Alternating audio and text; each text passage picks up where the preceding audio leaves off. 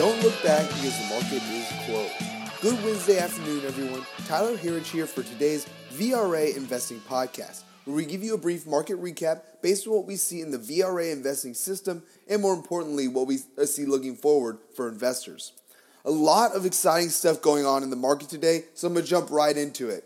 Strong day for our major indexes, 4 out of 4 finishing higher on the back of a good earnings report from Apple and others after the close yesterday and today as well. We've had more good earnings coming in, which I will touch on more here in a minute. I did just see, though, that Tesla just announced a beat on revenue, it looks like. So more good stuff coming in. Also important today, we had the first Fed policy meeting of the year this week. And no shock here, they decided not to raise rates, which is exactly what our markets were hoping that they would confirm today. In addition to this, the Fed released a statement that the committee will be patient as it determines what future adjustments to the target range for the federal funds rate may be appropriate to support these outcomes. So some positive news there, some positive signaling from the Fed that they're going to be patient. It's really, with this type of rhetoric, it's hard to believe that it's only been a little over a month since the Fed meeting that sent our markets into a downspin. A lot has happened between now and then.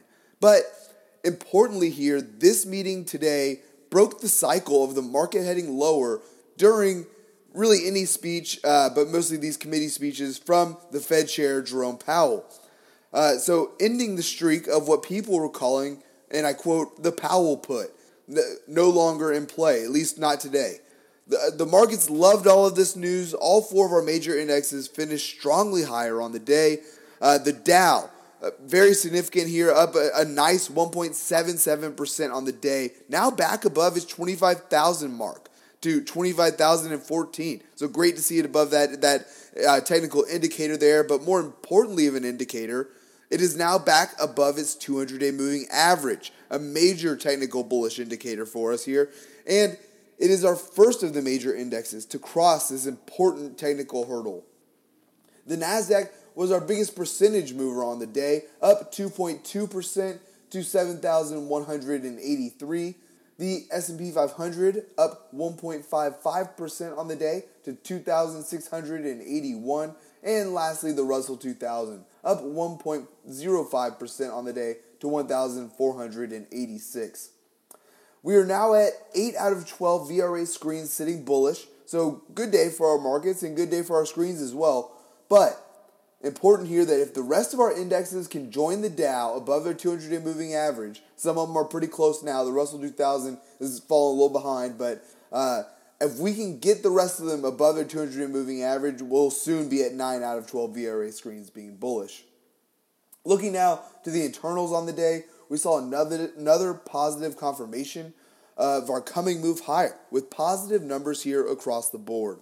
We saw a big 3-to-1 advances beat out decliners with 6,751 advances to 2,357 declines.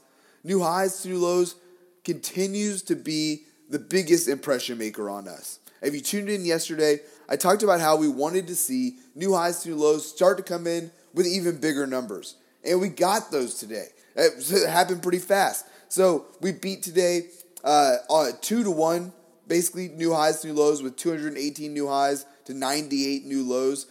If we can start seeing those numbers come in at 3 or 4-to-1 new highs to new lows, that would be, signals very bullish moves higher after that. Lastly, up-down volume came in roughly 3-to-1 positive as well.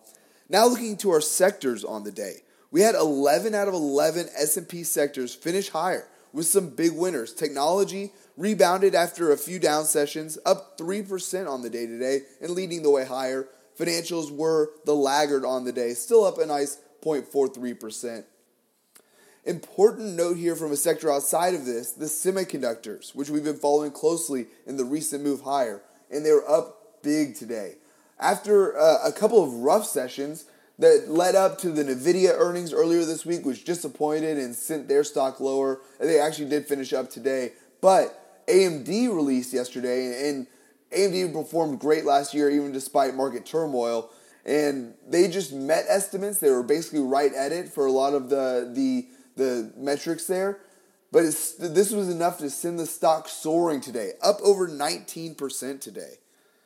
On a similar note, Alibaba reported earnings this morning, which led us, and beat on earnings, which led us to look at how the China and emerging markets are doing. And the answer is strong. Their indexes have been closing higher, we've been following here, and the China ETF, important, FXI, just broke through its 200-day moving average, up another 1.72% today.